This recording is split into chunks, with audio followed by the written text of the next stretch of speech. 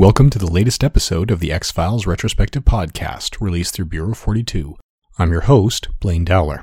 This week we're discussing Humbug. Original air date March 31st, 1995.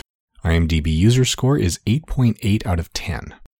Back in the second episode of the season, called The Host, we spoke about Darren Morgan. He was the man inside the Fluke Man suit, and we mentioned at that time that he'd be coming back, but in a different capacity. This is where that happens. Darren Morgan was Glenn Morgan's brother, and he was both a writer and an actor. And he was invited to write an episode of the show. The thing is, Darren Morgan didn't like the X-Files, at least not in this incarnation. He felt it took itself too seriously, and although there was humor, and there were jokes, especially Mulder's wit, and Scully's got a few good one-liners, they are one-liners that feel like they're more relieving the stress of a tight situation and a high-pressure situation than they really were standalone humor. So one of the things Darren Morgan wanted to do in his episode was fix what he saw as being wrong and challenge a lot of the perceptions and turn things on their heads.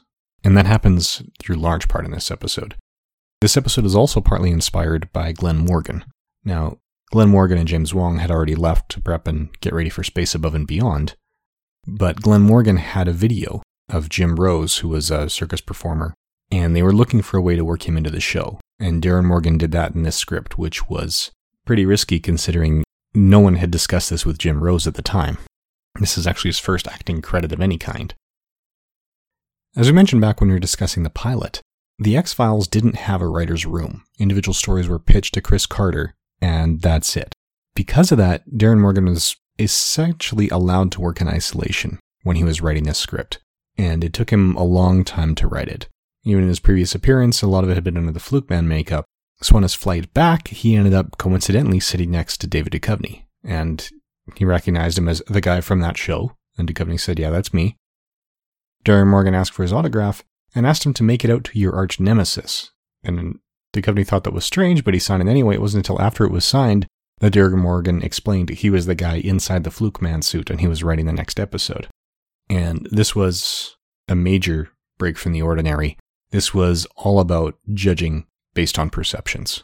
Mulder and Scully are investigating a murder in a town that's populated by circus performers. And a lot of this ended up challenging perceptions and flipping things on their ear. So they needed someone that they could trust for this. The network was pressuring them not to do it. They felt it was too early for the show to start poking fun at itself. But Chris Carter and his group, they had faith in it, and they were also at this point finally getting strong enough ratings that they could really fight the network on points like this. It was really starting to turn into a hit. Between the fan reaction to Scully's abduction and to Colony Endgame, the ratings were there. So they were allowed a little bit of independence and leeway because they could basically prove we do know what we're doing. So they asked Kim Manners to direct it, which terrified Kim Manners. This was only his second episode of the series. The first one was Die Hand die Verletzt. And he recognized this for the big risk it was. This could sort of make or break his involvement in the series from then on. If it didn't work, at least he felt it could be at risk. Kim Manners was also famous for having quite the potty mouth. It would have been interesting to be on set at this time if he was that stressed on top of that. But they were able to pull it off, and this is the first episode that puts comedy first. As I said, it tends to flip things around. So for the most part, this is actually a mundane villain rather than a monster. There's a little bit of genetic anomalies. Not a lot compared to the usual. Mulder is looking for a mundane explanation. Scully's the one who realizes what's really going on, and then it's out of the ordinary. We've got quite the cast. The most notable face is probably Vincent Schiavelli, who unfortunately passed away on Boxing Day 2005. If you don't know him by name, you'll know him by sight. He's got a huge list of credits behind his name. He's one of only two people to be a villain for both Batman, as the organ grinder in Batman Returns, and for James Bond. He was the assassin and the torturer in Tomorrow Never Dies. He was also the ghost on the subway in Ghost, who taught Patrick Swayze how to interact with the coin. He was in One Flew Over the Cuckoo's Nest. He was in Amadeus. He also appears in a lot of detective shows from the 1970s and 80s. He's got a very distinct look. According to his IMDb entry, he's also the author of 3 cookbooks.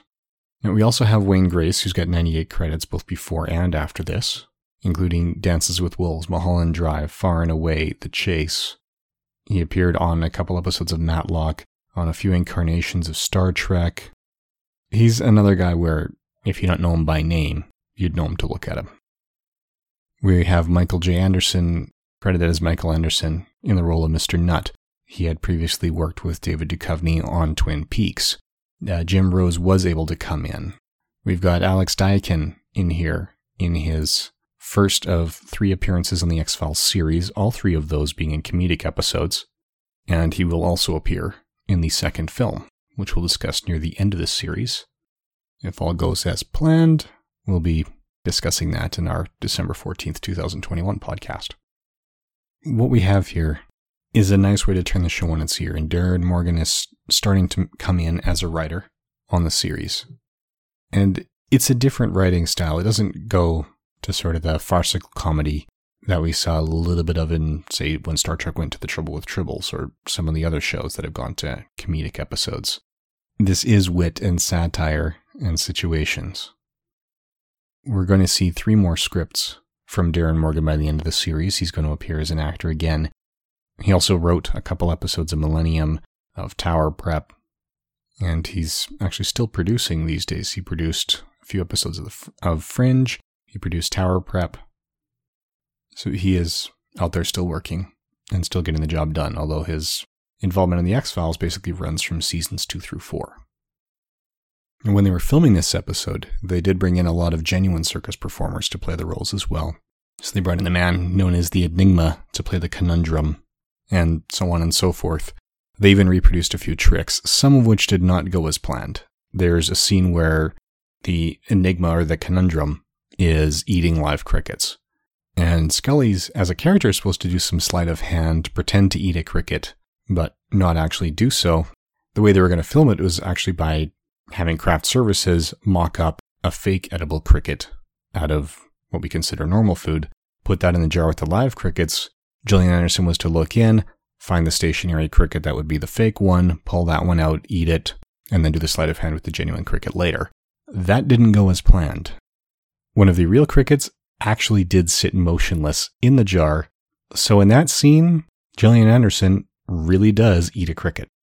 But kudos to her. You would never know it by her reaction on screen. You can only find that out digging through trivia and stuff in other sources. So all in all, this was a departure from the usual, and it does turn some things on its ear. It's a lighter episode after a couple serious ones going into some serious ones, and it also establishes a precedent that the X-Files can go both ways.